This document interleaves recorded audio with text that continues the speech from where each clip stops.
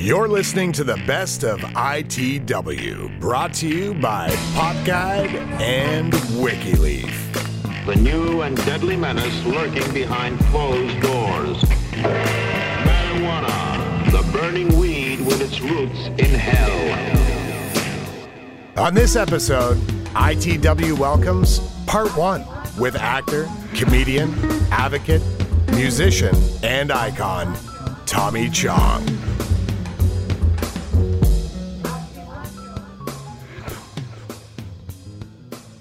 Scene 3, take 1. Stolen from Bubba. I'm just saying. Like you said that I could do that this you time. did say it. Well, you know what, And then man? you just grabbed it like you didn't even give me the opportunity. Oh, and then, you know, and then you fucked it up. I kind of forgot I said that. I may not have said that, though. Could we rewind the footage, please? Can we get it up on the screen? Yeah. All right, well, it's not working right now, so we're going to have to debate this later. But So next up, we're gonna recap the Tommy Chong experience that we had. This is the biggest, honestly, this is the biggest bummer for me. And like, not only the interview, because the interview is amazing. Thank you. I listened to it. You guys absolutely slayed it. Thank you so much. But the story of how this interview happened is just like, it's so legendary. It's like one of those legendary people when he just showed up there. Oh yeah, fucking we incredible. Just boop over the wall, and it was like Chong, like the character of Chong. So how we kind of got involved with these dudes is when I was working with Clint Young over at MMJ Cannabis, we did a Tommy Chong event at McMaster University, and we met him kind of briefly. We sponsored it, I should say we did it, and we kind of snuck our way in there, and there's a black market thing, and the university would not be stoked about that. But we got away with it, and he was super, super nice, and that's where we met Paris. And so Paris being Tommy Chong's son, and he kind of manages a bunch of it. I don't know how much, but a lot of the day-to-day. And so I messaged Paris trying to get him on the show because I thought it would be really interesting to have Tommy Chong's kid. Right? Like that would be I'd still like to do that interview. And he's like a surfer, super chill, and he fucks off all the time, but I guess he doesn't really like the attention. And so then it was kind of vague. And I'm like, we would be crazy if we didn't ask for your dad too. Yeah. And so it kind of got vague there. And then we were like, I don't know if this is going to happen. And we had told the High Times guys that it was. We told Capetta, and we're like, we haven't heard from anybody. Right? And we're like, and you're like, do you think Tommy Chong's coming? We're sitting around the house smoking weed. It's just me and F. I remember. You know, and we're like, we don't know. And then like, we talked to our friend John Capetta, who was later on the show too, in this session. But, and I'm like, we don't know what's happening. He's like, that's kind of the way it goes. You just don't know if it's going to show up. And then we're like, I think we were kind of like, I think you were kind of getting a little sad and thinking it wasn't going to happen. I definitely didn't think it was going to happen. Yeah. And then all of a sudden, like Bubs just said, this little white head popped like over the fence. It's like, is this the place? It was amazing. It was Chong, like the fucking out of a Chong movie. Yeah, Cheech and Chong movie. Yeah, came in all casual, just by himself, no entourage. He pulled in and parked like diagonal in the driveway so no one else could get in his fucking Tesla. What's up? It's just like, what? So crazy. I know. And they came in and they smoked bongs with us for a bit, just a little bit. It was cool. And he's like, hey, does somebody got a little nip of a bong or something? Remember he said something like that? Yeah. And then we smoked weed with him. And then, you know, it's kind of a blur because it's so fucking crazy because he's so iconic. Like he's an actual fucking icon. Not just a weed icon, but like comedy icon, human music icon, just an icon. It's pretty rad. It's pretty remarkable. Canadian legend too, no? Yeah, originally Canadian, and we found out on that, I think Alberta, Edmonton was where he was born and then moved to Vancouver. I always thought he was in Vancouver. And I like that he dove deep into his music career. Yeah, me too. Pre-comedy. Sorry, guys. It's fucking rad because that's a pretty impressive part of his life. And I was psyched too when we were talking about how he had sold 30 million copies of Cheech and Chong records and stuff, and that we touched on the Christmas record, and Cheech has a song he sings on there, and I started singing it, and he joined me, and in my head I was like, oh my God. And like you kept singing it along with me, so I sang it out. It was really cool to see. I mean, there were so many cool things about that conversation because when he found out we were musicians musicians, it like there was. That's why it ended up, I think, becoming like a two-parter. We because broke down. and he just started. It was just talking about touring and jamming and so many relatable things. finding out that he, who was it? Diana Ross. He went on tour with Diana Ross. Like he had a whole career in Motown before and all of that kind of stuff. He gets into, but it was really nice seeing you. Not only fanboy, because you kind of fanboy out a lot, but you turned into a little kid. I felt like a little kid talking. And then when you started talking about, having like a Mexican American hero, and all that kind of stuff, it was what a sincere moment and kind of a cool thing to get to witness. It's wild, wild, dude. Yeah, it was cool, man. Like I can't memorize the lyrics to Cheech and Chong songs. You know what I mean? So it was just totally surreal to me. It was cool, man. Yeah. And it was like you said, he was like weed Jesus. Like, dude. Weed Christ. Weed Christ, yeah. Because he is so calming. Like he's so he had an energy about him. Yeah. Like something about him just made you feel cool. Yeah. Everything's chill. Fucking and just no judgment or something. Like it's just, exactly. Like, it's wild. And you felt so comfortable and loose and just receptive to hearing his wisdom, and you quoted him earlier today where one of the greatest quotes I've ever heard in my life from him was, the great thing about weed is that... No, it was a kid, that quote comes from that show before. It was a kid asked him what the best thing about weed was. And he looked at the kid, he said, you don't have to do it. Yeah.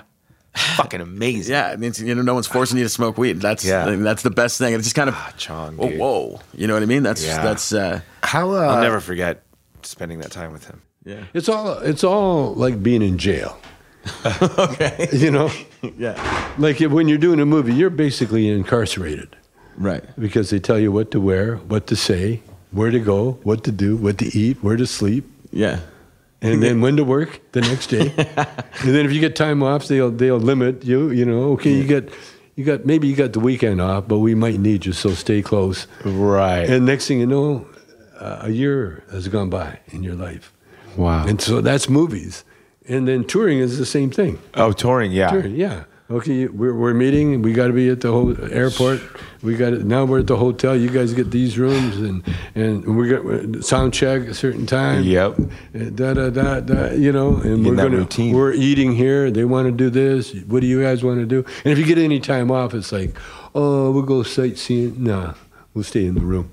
Yeah, man. I try to see as much as I can. I am that guy in my group that I am up early and I'm doing everything I can. Oh, yeah. I got 5 hours to see the city. Run to the train station. Look at the map. Zentrum. That's the city center. Let's go. Yeah. And I get back in time for sound check. Yeah.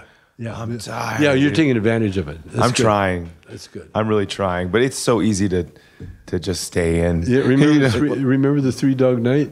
Yeah, absolutely. Yeah.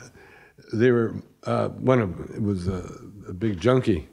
And so everywhere they'd go, they'd stay in the room and black out the windows. What? Really? They'd be in Hawaii, black out the windows. Oh, man. Not move. What? You're just like, dude, in Hawaii. To each his own. Yeah, absolutely. Yeah. Absolutely. That's hilarious. Open up the window, sucker. Let me catch my breath. I know. That's Three Dog Night. Mama's told me not to come. I think Three Dog Night had more #1 singles than the Beatles. Than the Beatles. Yeah, they did. Yeah. They did. That's crazy. Then they broke up, and it was not a good breakup, and they splintered. Now there's Danny Hutton is the only. Oh, one of the only. There's two singers, Danny Hutton and Chuck Negro. Chuck Negro, and Chuck and Danny hate each other, of course. Mm-hmm. Floyd Sneed, the drummer, was my brother-in-law. Really? Yeah, I was married to his sister, my first marriage. What a trip. Yeah, Maxine. And so I've known Floyd. In fact, Floyd, my band was the first band he ever played in drumming. And then he became this monster drummer and went down to L.A. and hit it big. And he's not doing too good now health-wise. He's got a little bit of problems, Yeah. But he's... So you know all those guys? You know all those guys?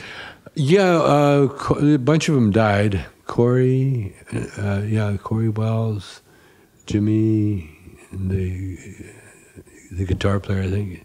Yeah, they all passed. How many bands were you in? Because you started playing in Vancouver, Me? obviously, right?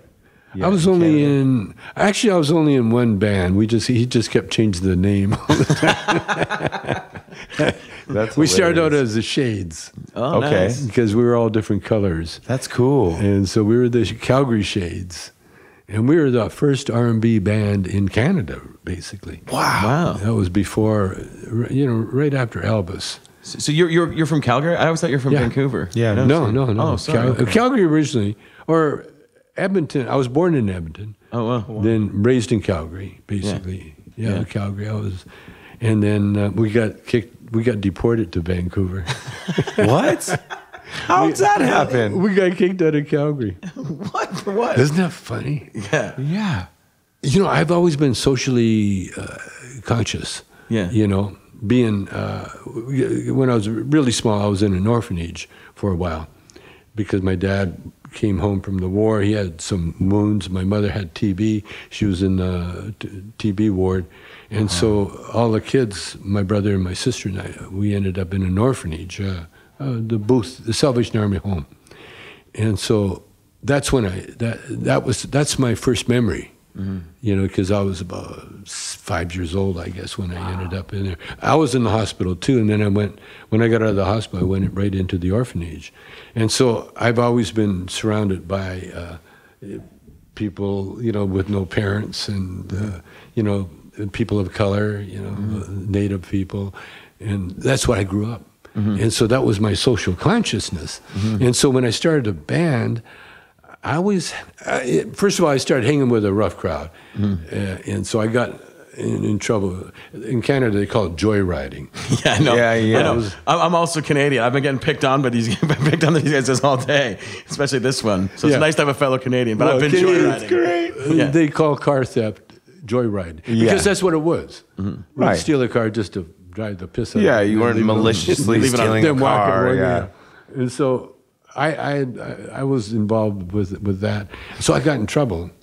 And so then I went, we got arrested one night. It was funny. The car we stole, I never stole it. That's a story of my life. I've been incarcerated a couple of times for something I never did. But I just happened to be there. My buddy stole the car, and then the battery died on it.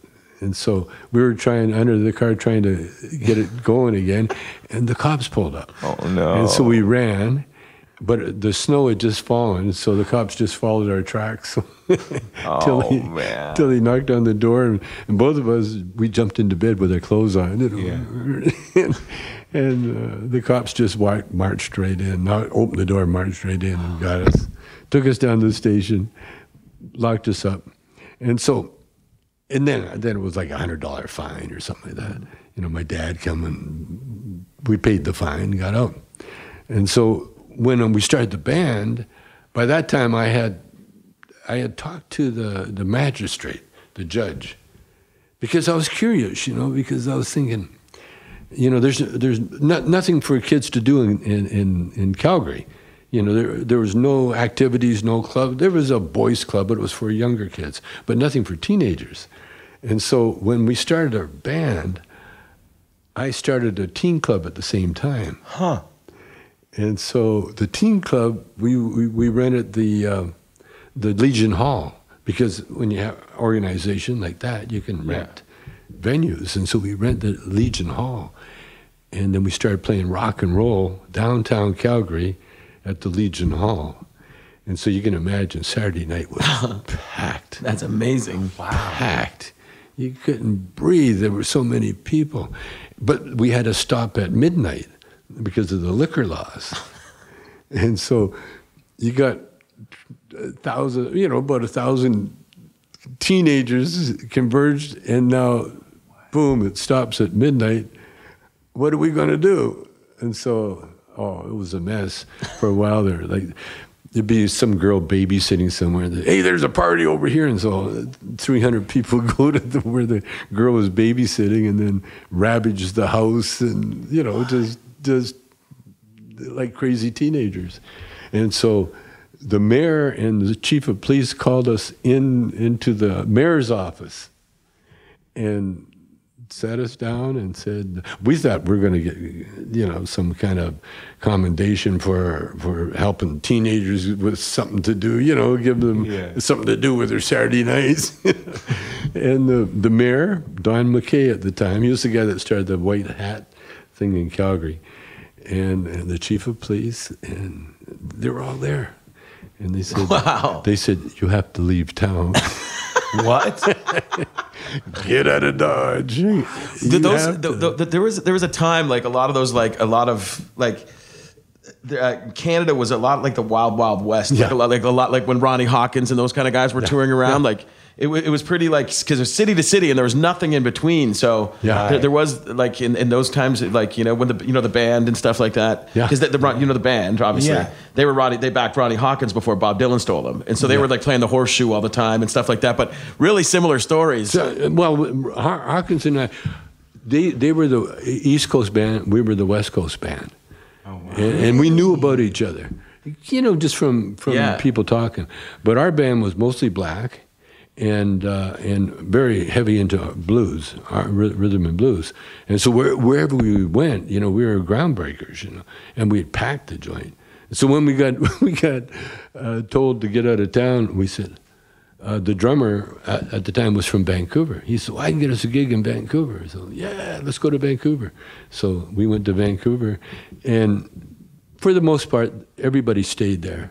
But then the band broke up, and then the same singer calls the same guys, only named the band different. Little Daddy and the Bachelors. Rebranded. Wow. Little Daddy and the Bachelors. That's and none of us were bachelors. That's hilarious. That is, oh man, we had the best time. And we were actually the first kind of punk rock, because everybody in the band were we weren't just little skinny musicians, Yeah. Everyone had played hockey. Everyone had, like we were thugs, street fighters. Yeah. And so a lot of times, how word gets out when there's some tough guy. Yeah. Well, they got to come down and check it out. Yeah. Well, the tough guys from Southwest Calgary heard about our band, and my brother was noted for being a very brawler, tough guy. And that's what tough guys do. Oh, you think you're tough? Huh? Okay, let's go. Let's go do it. And my brother and the toughest guy in Southwest Calgary, in between intermission, they're out there duking it out. They're duking it out. And it's serious duking, too. They're like, Chuck Moran was his name, was the Moran Brothers, and he had just gotten out of jail. And when you're in jail in Canada, all you do is lift weights. Right. That's all you did. You just lift weights and get more buffed. And so he was buffed, and he was kind of beating the shit out of my brother. And so intermission was up. So I said, okay, time, hold it, break. And so I separated them, and we went back and played the rest of the gig. What? Yeah. Did they go back after? No. Nice. They both had respect. Oh, yeah. See, it was one of those kind of fights where they had to fight, but when any excuse to break it up because it was going nowhere, they were like equal. Unbelievable. Oh yeah, no, and so our band, everybody in the band was and like the singer, Little Daddy was he could have been a pro football player until he fucked up his knee, but he was one of the fastest humans on earth ever. He could outrun a horse for 40 yards. Wow. 40 yards, that's how fast he was. And he was a prospect for the NHL and all that. Yeah. But he messed up his knee, and he got into being a black singer. Oh, when I first met him, he was a black football player. So he had, the natural hair, everything else. But when he became a singer, he all of a sudden became like Wilson Pickett, with the conked hair and the moody guy. That's amazing. And Wes Henderson was a young kid, another black kid. He wasn't as tough as the rest of them. But my brother, I got my brother to play bass because we needed a car in the band. We never had a car. My brother had a car, and we needed a bass player. And so I said, hey, you can be the bass player. So he took a couple of lessons and started playing bass. It wasn't bad. I had to show him where to put his fingers. That's amazing. He learned. And then we had a reunion like 50 years later, and we got on stage. I had to show him where to put his fingers. Same time, same again. That's great.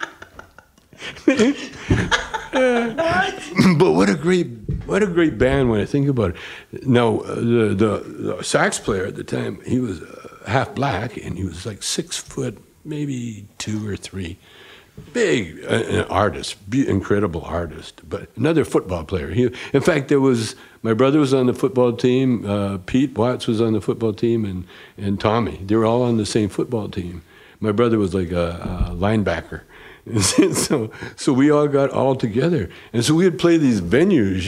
Like we're kind of prejudiced, because if you get outside of Calgary, you're in Nazi land. Yeah. Oh, yeah. For real, yeah. when my video dead, one of my bands, we played Olds, Alberta? Lethbridge, I think. Lethbridge, yeah. And we was sitting there with Barney. We went to dinner with like these people from town and with the promoters and stuff like that. We heard that the KKK is still around there. We're kind of like laughing. They're like, is that a thing? Because it's kind of unheard of where we're from. Oh, yeah. And they're like, yeah, but if you knew our native problem, you'd understand. And we're like, oh shit, I'm having dinner with this shit. Yeah. It's fucking sketchy. And we just quietly ate and they got the fuck out of there. But it's still hot out there. Our car broke down one time. We're coming home, and we never stop at these little towns between Calgary and Edmonton, Olds, Alberta, because they weren't on the highway. They had the highway was out here, and you had to drive another couple of miles to the town, but you could see the town. And so we went to the town, and Tommy was very dark. There was a group of ex-slaves that settled north of Edmonton, and the reason they wouldn't settle in Edmonton was that Edmonton wouldn't let them settle there. Wow. They said, yeah, ex-slaves, you can come, but you had to go out of town. And so they were at a little place called Amber Valley. Okay. And they stayed there, and then Tommy, and there's so many other, Bernie Sneed, the drummer for Three Dog Night, his family's from that Amber Valley area. I didn't know that. Oh yeah, there's a enclave there in Halifax too, in New Brunswick. Was Three Dog Night Canadian? They weren't Canadian. They were? Yeah. I had no idea. Yeah. I didn't know that. Wow. Canadian, yeah. And so when we would play it, like, oh no, we're just walking. We're just middle of the day. And Tommy, like I say, it was very dark, and we're walking down the street. This lady come around the corner with bags of groceries, and she literally screamed. She looked at Tommy and screamed and threw their bags in the air, and then just went running. And Tommy and I looked at each other. We thought, fuck, we got to get off the street here. So we go into a pool room, and it's really dark, and then as your eyes get accustomed to the light, all these guys, like KKK guys looking at us, Holy fuck. But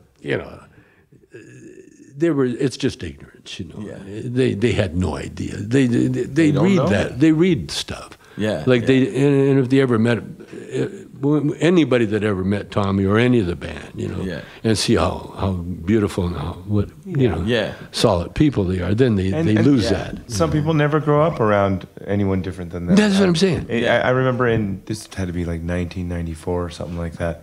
I remember going to Louisiana for the first time, and I was in Lake Charles, and this dude's like, hey, you guys can come crash at my house, blah, blah, blah. Yeah, man, sick, Bring the band all back there, and this guy's little brother comes out of a room, and he looks at me, and I swear, he's like, this is 96.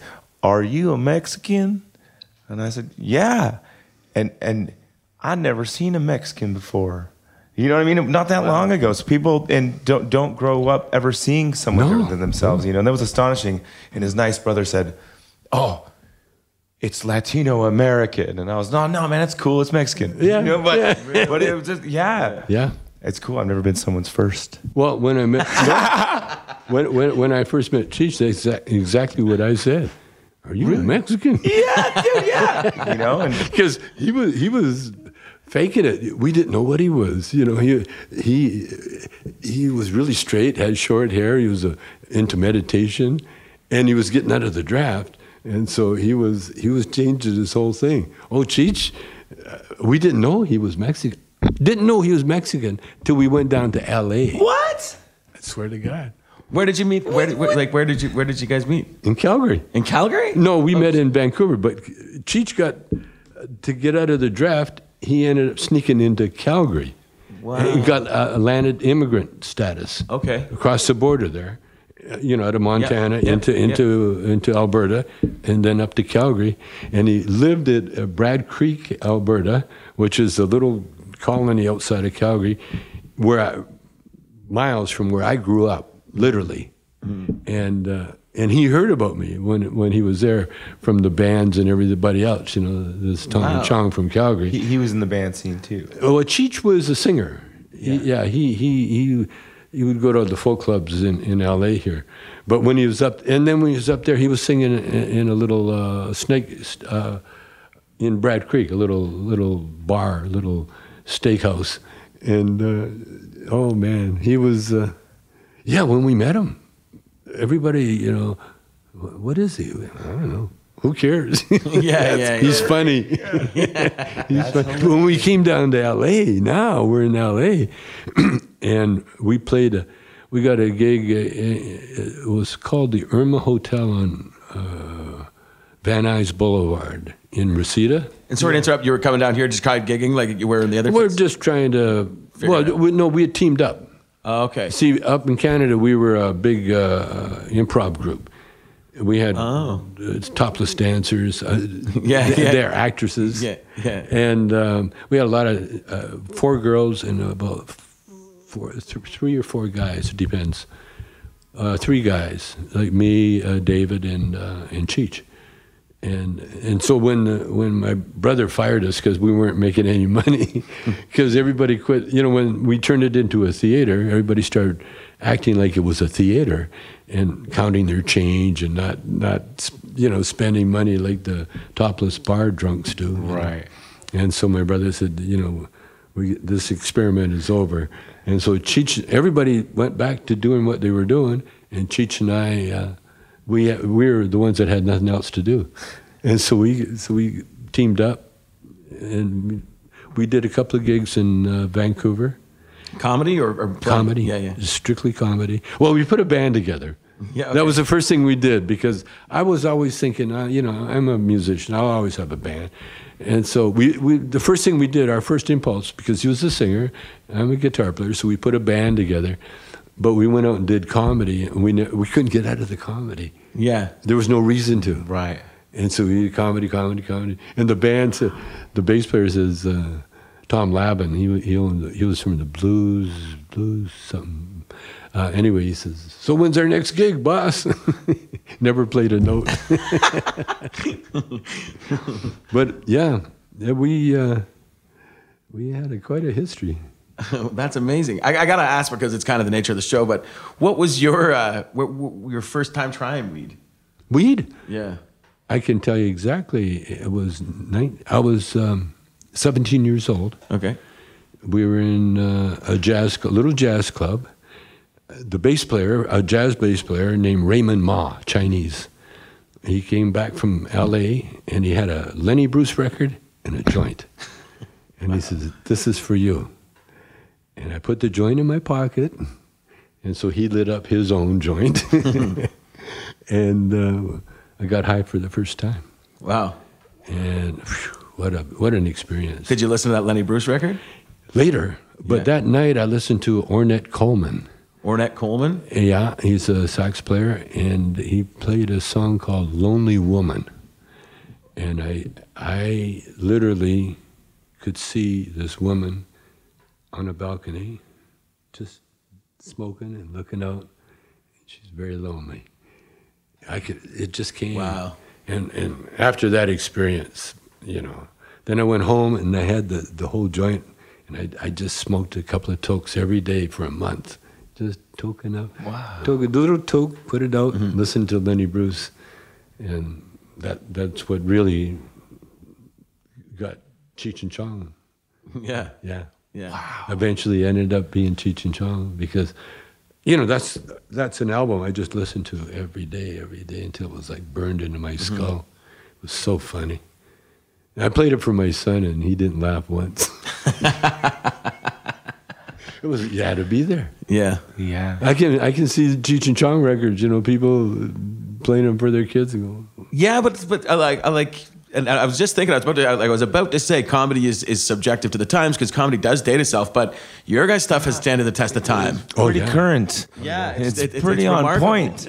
Like, and a lot of the same issues are still going on. You guys kind of called it. Yeah, we did. Yeah. Here we are. Yeah. Even the immigration. Oh, absolutely. Big time. Yeah. I remember they were stopping long hairs from going into Mexico. Yeah. And really? So we did a Mexican border guard. Alto. Yeah. Welcome to Mexico. Where are you going? So good. We used to laugh at that. So, welcome to Mexico. Where are you going? It's so good. Mexico.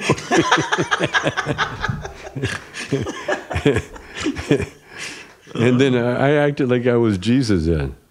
I'm going to see my children. And you have many children? Yes, I do. What are you, a rock star? Yes. That's amazing. Oh, we had so much fun with those records. That's so great. Yeah, Cheech and I, we just work. It was so simple because we just appear anywhere, and people laugh. And the next thing you know, we were doing the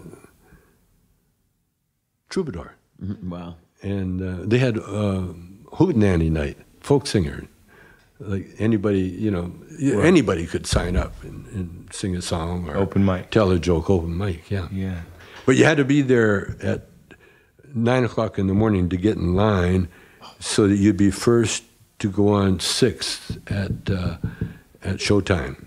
And so we would get there at 9 o'clock and sit there all day in front of the Troubadour, eating sunflower seeds, and then 6 o'clock would come and we'd sign up, and we'd be the 6th act on the thing. And then we got so popular that they were phoning me and say, "Are you coming? Are you guys going to come down tonight?" And that's how popular we got. And then the industry took notice, and then Lou Adler was in the audience one night, and we heard about it, and then we signed a deal with him the next day. Wow. Yeah. It was rags to riches. Wow. Yeah. Really? We got.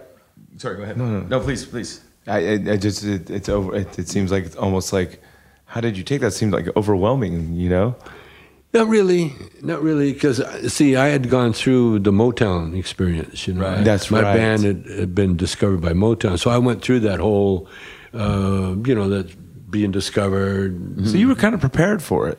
Yeah, I was. That's cool. I was, and then being around comedians, because all the clubs we played up in Canada, they always used to. A lot of clubs that we played were all black clubs, and they would always have MC and dancers and comedians, comics. More of a variety type setting. Yeah, total variety. Yeah. There's one comedian from Seattle, a black guy named Sir Pineapple. And that's what they'd come on, they wouldn't do too much time, maybe 15, 20 minutes. Yeah. Just hit them with some really good, funny comedy. Or they would MC it. But at the time, you could get acts for next to nothing. Yeah. And so, everybody worked, you could work. And so when Cheech and I went to L.A., I knew Red Fox from the Motown days, and so we got it right into the clubs right away, and it was so much fun. We had the best time because when you hit a club with a good solid act, and you're up against these these kids that are trying to be comedians or acts that are so bad that they can only do open mic nights. Right. Yeah, they're the only ones that would let them have it. And everybody's, their acceptance thing is quite low. You got to put up with a lot of weird shit, And then when Cheech and Chong would come on, we would hit them with some really solid material, So we were always the star where we went. That's cool. That's so cool. That was. That's a lot of fun. I feel like you're kind of one of the first groups to, or maybe popularize kind of there's a lot of comedians now that have mixed music with comedy and it's writing songs. And you came from a songwriting background, Yeah. obviously, first. But I feel like you kind of maybe set the pace for that. Could be. You know, there's like the Smothers Brothers. You know, Right, true, but the Smothers Brothers they played the straight drinking crowd, and they were cute. They're always cute. They couldn't get down and dirty. Yeah, they were Lenny more Bruce friendly. Lenny Bruce could get down and dirty. Lenny Bruce is great. Yeah. See, it was Lenny. See, Lenny was like the outlaw. You know? Yeah. One time, Lenny,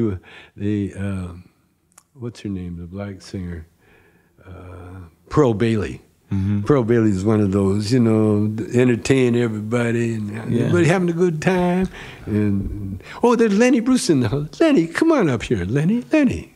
Well, when you're an outlaw comedian, you can't change over just because someone says, "Hey, Lenny, come on."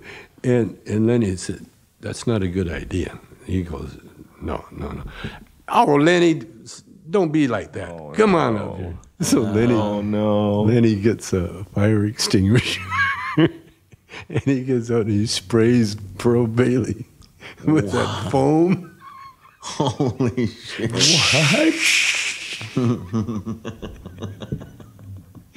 Fucked up her hair, her wardrobe, the show. But you know, People must have been losing their minds, though.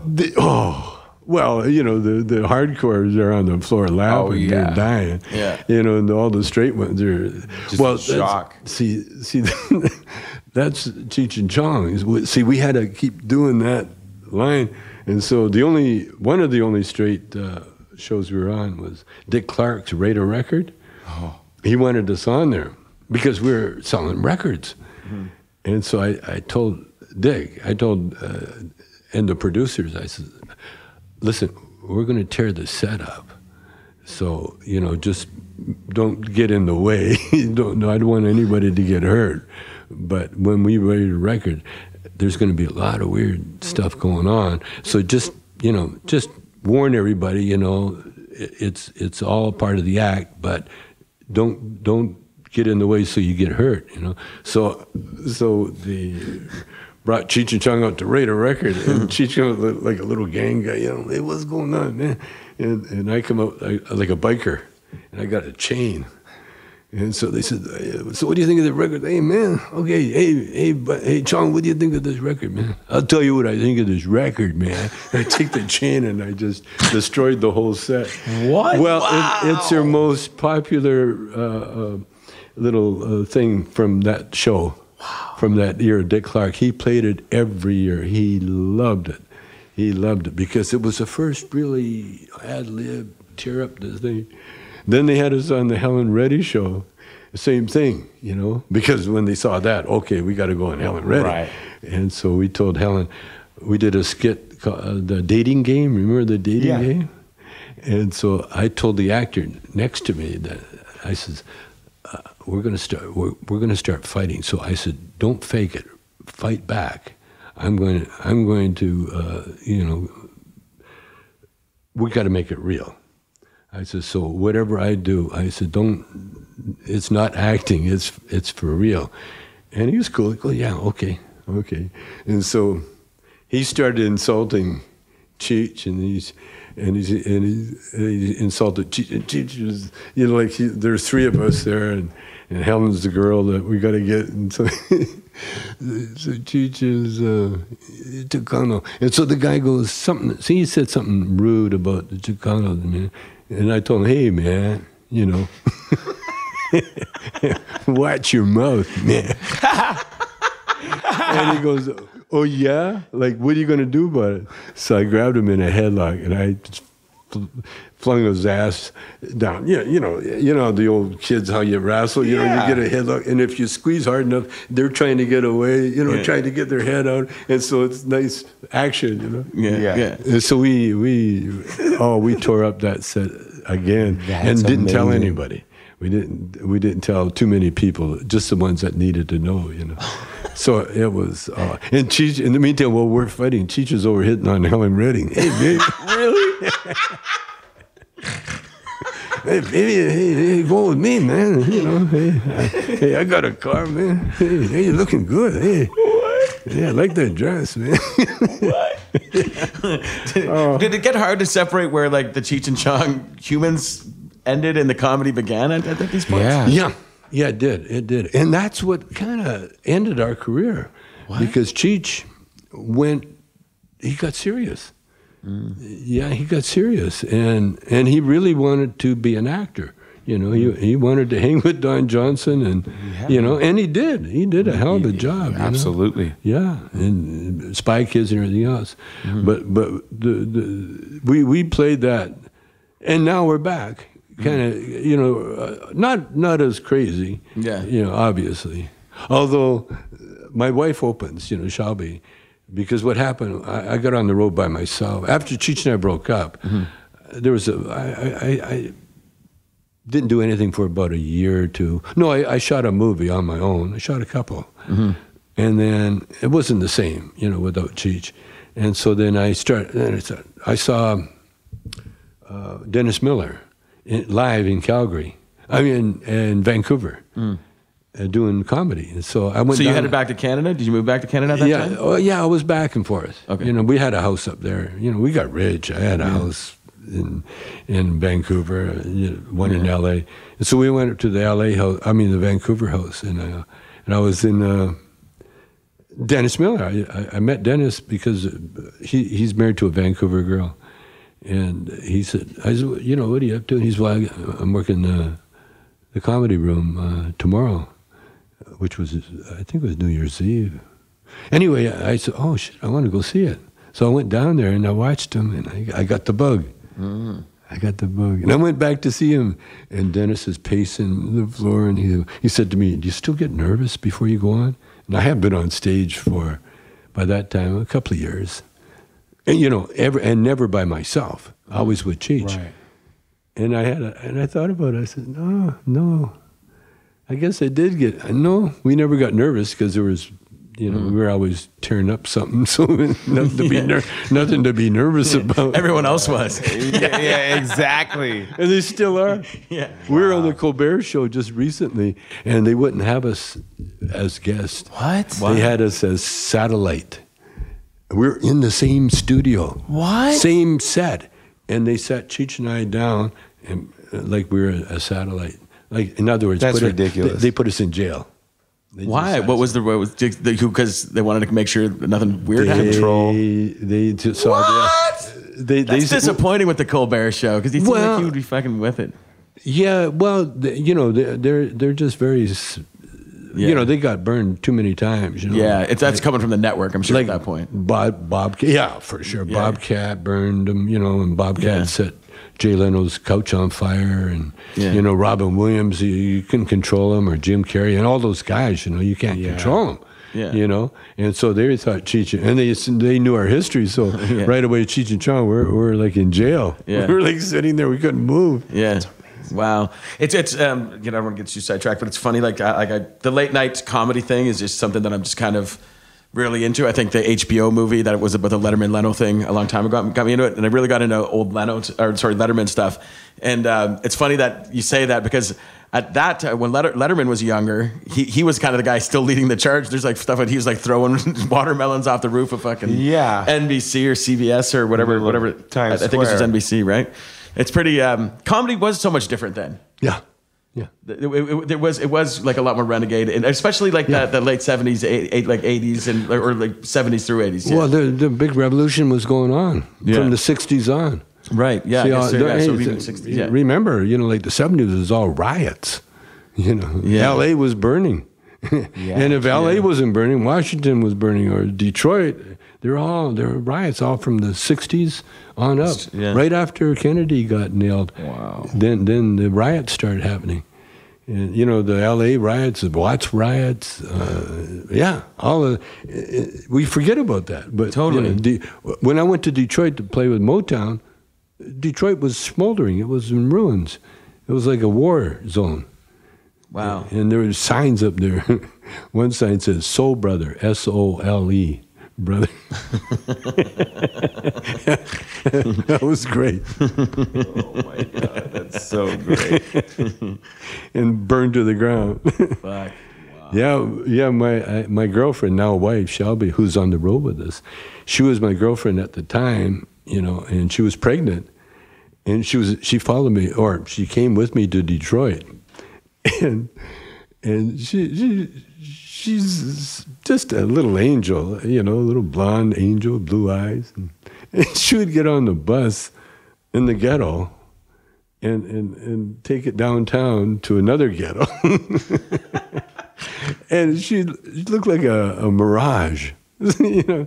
Little white girl in this little cute outfit waiting for the bus. That's amazing. Oh, they were like, it was the war zone, I mean, they kind of thought I was something, not white, but they thought it was something, But there's no mistaking. The other guys in the band, the guy that wrote the song with me, he was super white from Vancouver, and he would get hassled all the time by the black militants, Really? Like one time, Bobby Taylor, the singer, had him in this is Linwood. This is where the riot started. This is where the Detroit riot started, a little restaurant there. And Bobby's in there, and Tom Baird, the white kid from Vancouver, never had chitlins before. And so Bobby talked him into ordering some chitlins. And Tom took a bite and goes, ugh. Disgusting. And these black guys sitting at the other table said, "You're going to eat every one of those motherfuckers." Oh, man. Wow. And then Bobby pulled out his gun and said, "Tom, you don't have to eat shit, man." Oh, wow. Actually, that's what you were eating. Wow. Yeah. It got gnarly. What? It got gnarly, yeah. Oh yeah, we got discovered as a black band in Vancouver. Barry Gordy, Diana Ross saw us first, and she loved the group. And then she phoned Barry, who she was having an affair with. So Barry flew down to see her and the band. He loved us, signed us up right away. And then he forgot about us. And so we had to make our way, because Bobby Taylor, he's an old pro. And so he knew right away, when you get signed like that, you got to follow the guy until you get paid, you can just follow him around wherever he goes. And so we gigged our way to Detroit. But we started off with when we got discovered, it was a black band. And so everybody was all happy we got discovered. So the organ player, Leroy, and the drummer, Freddie Miller, were from Portland. So they wanted to go home for the holidays, and tell everybody, we got signed with Motown. So crazy. Yeah, so they go across the border. They forgot that they had to sneak into Canada. And so they go across the border. They think, oh, we're with Motown now. And so coming back to Canada, they said, yeah, we're with Motown. And they said, well, let me see your visas. Let me see your work permit. Let me see your ID. Well, who are you? Before, you just flashed ID and you just got in. You were a tourist, you got in. But now they wanted to know who you are. Well, Freddie had a record. Leroy never had a permit or anything else. And the minute one of you is dirty, then boom, you're both out. And so they couldn't get back in. And so we had to replace them with white guys from Vancouver. Oh, wow. What? And so what started out as a black band ended up mostly white. For Canadians. Oh, man, it was funny. They got robbed one time in Chicago. We all played the Chitlin circuit, with the song. And there again, these are little white guys from Toronto. And they're in Chicago, and they're just walking down the street, got mugged. Oh, man. Broad daylight. And so they went to the cops. The cop says, "Are you going to press charges?" And they said, "Yeah." He said, "Are you sure you're going to press charges? Because if you're going to press charges, I know who robbed you. I can go get him right now. But if you're not going to hang around for the court case and press charges, then there's no need for me to do anything." And so they thought about it, and they said, "No, we're not going to press charges." let it go. Wow. Yeah. Wow. Whoa. Holy shit. I know. What? Oh, I got some really good war stories from the road, being with Mota. Yeah. After we had our hit record, we went on tour with Diana Ross. And we went all through the South. And it was on a bus. On a bus, sitting up bus. No, it wasn't a tour bus. Yeah, it was a passenger bus. It was an old passenger bus. And I found a little spot in the back where you could hang your clothes, and there was a little area below, and I got a couple of pillows, and I got a little bed there. Wow. And at first everybody said, "Oh, man, what are you doing?" Yeah. And after that, I couldn't get in there because there was always someone in there Someone before me. sneaking in there. Oh, the rest of the band. Wow. We had a hell of a time, man. Wow. Diana Ross. That's fucking crazy. So you and Cheech, what year, what did you, so you and Cheech split up, and then so most of the 80s you're kind of... We split up probably 84. 84. What we did, our last movie was in 81, which was the Corsican Brothers. Right, Yeah. right. And in the Corsican Brothers, we split up. Right, yeah. We literally split up. Wow. We have an argument. I think it's that way. No, it's that way. And I think so. He went to Spain, and I went to France. I became a revolutionary. He became a Spanish food connoisseur, for want of a better word. And then we joined up again. But in the Corsican Brothers, that was one movie. Cheech didn't really want to do the Corsican Brothers. Okay. And he said, "We can't be doing the dope movie anymore." And so I said, "Fine, no problem with me, because I'll try something new." Yeah. And the Corsican Brothers was perfect, to try it. And we did. We had a good time, and it worked. And but by that time, Cheech was really on to me, my directing thing, the way I directed him, because I would get him talking about his past and everything else, and he'd tell me a funny story, and then we'd put it in a movie. And that's how we would do it. I always kept it near the funny, the family thing. And so we always had that great humor. But for acting, he was just really playing himself, all the Cheech and Chong movies. That's what made him so good. That's what made him so real. That's just how he was. Yeah, well, he could take on that lowrider persona so good.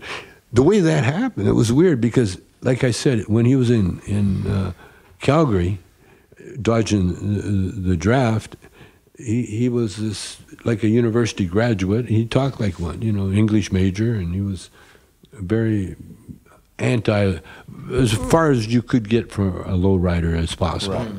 Totally educated, and that's what he gravitated back to, because he was he was the first Jeopardy champion, celebrity champ. That's how good he was, Really? Yeah, the first one. He beat Anderson Cooper. What? Yeah. Dang. Yeah, he's had a photogenic memory. He's not so good now, but through age. But yeah, and so when we got to LA, and we're playing in Reseda in this little club, and it was a dance club, and the people had to stop dancing to watch our show, and that pissed him off, And so it wasn't that Comedy Store audience. It was that, right. What do we got to watch these guys for? Mm-hmm. And so we did one show, and then the second show I told Cheech, I said, "No, listen, man, you got to come. You're from here." I said, "There must be a character that you can pull up." And just the night before that, we were standing outside, and this lowrider pulled up, and he goes, "Hey, man, you can tell us how to get to Van Nuys?" And we say, "You're on Van Nuys." He goes, "Oh, okay, thanks, man." And he drove amazing. off. And he drove off. And so Cheech, that's his character. Right. And then I showed him this bit that Sir Pineapple did, where you wipe down a car so you can create a car, just out of thin air. Right. And just by cleaning it off, clean out the windows, Mm-hmm. And next thing you know, you got a car, and then he opens the door, he gets in, he's in a lowrider. See? And so I showed him that bit, and then I was the red freak, "Hey, red freak, want to ride, man?" Yeah. And that was history. That was, 40 some odd years ago. Wow. Yeah. And like you say, it's still Totally relevant. Yeah. You said so I had the pleasure of working on an event, not with you, but we sponsored it, the company I was with at the time. And you said at that event, it was a thing at McMaster University in Hamilton, Ontario, that off the first record, you guys probably wouldn't have had to work again. Perhaps. Yeah. Like it did so well. You sold, what was it, 30 million copies? I can't remember the number. It was something fucking wild. Some crazy numbers. Yeah. If the thing is, back in the day, the record companies owned everything, and that's the way it was, and it was the movie Up in Smoke was the movie. If we had a decent share, there wouldn't have been any more movies. Yeah. But thank God, we never, and thank God we still have to work, Wow. Because there's nothing like work. It's so much fun, especially, I got my wife. Well, what happened when Cheech and I broke up, I was out there by myself. It was okay on stage, but off stage, oh man, I got a beautiful woman wandering around L.A. alone. Yeah. It's not going to be long before she finds a friend. Yeah. And so I said, if this is going to work, I got to have to bring her with me. Yeah. And so she was acting at the time, and so I said, how about if I put you in the show? She said, okay. And so she started up just introducing me. And then start doing bits, and then start doing her own bit. And now she does 25, 30 minutes in front, and then in between Cheech and Chong. So really? She's a solid comedian now. That's so cool. She's so good that really cool. that I told her that she should start thinking about doing solo work, because she's got the chops. Yeah, cool. Because that's all it takes, You just got to do it enough times, Yeah.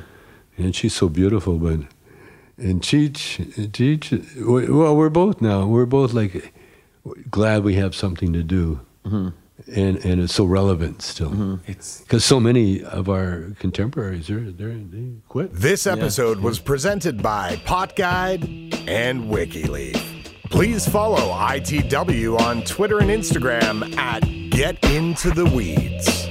You can follow Ben Rispin at Ben Rispin. You can follow Efrem Martinez Schulz at F by Stereo. And me, Bubba Nicholson at Bubba Nicholson. ITW's theme music was written by Jacob Bergsma of My Son the Hurricane. Visit them at www.msthofficial.com. Special thanks to our friends at Puff Digital, Program Skate and Sound, and the Slide Bar in Fullerton, Orange County. Sound engineering provided by Roman Marconi at Halo Studios Hamilton. ITW was created by Ben Rispin and is produced by Master Volume.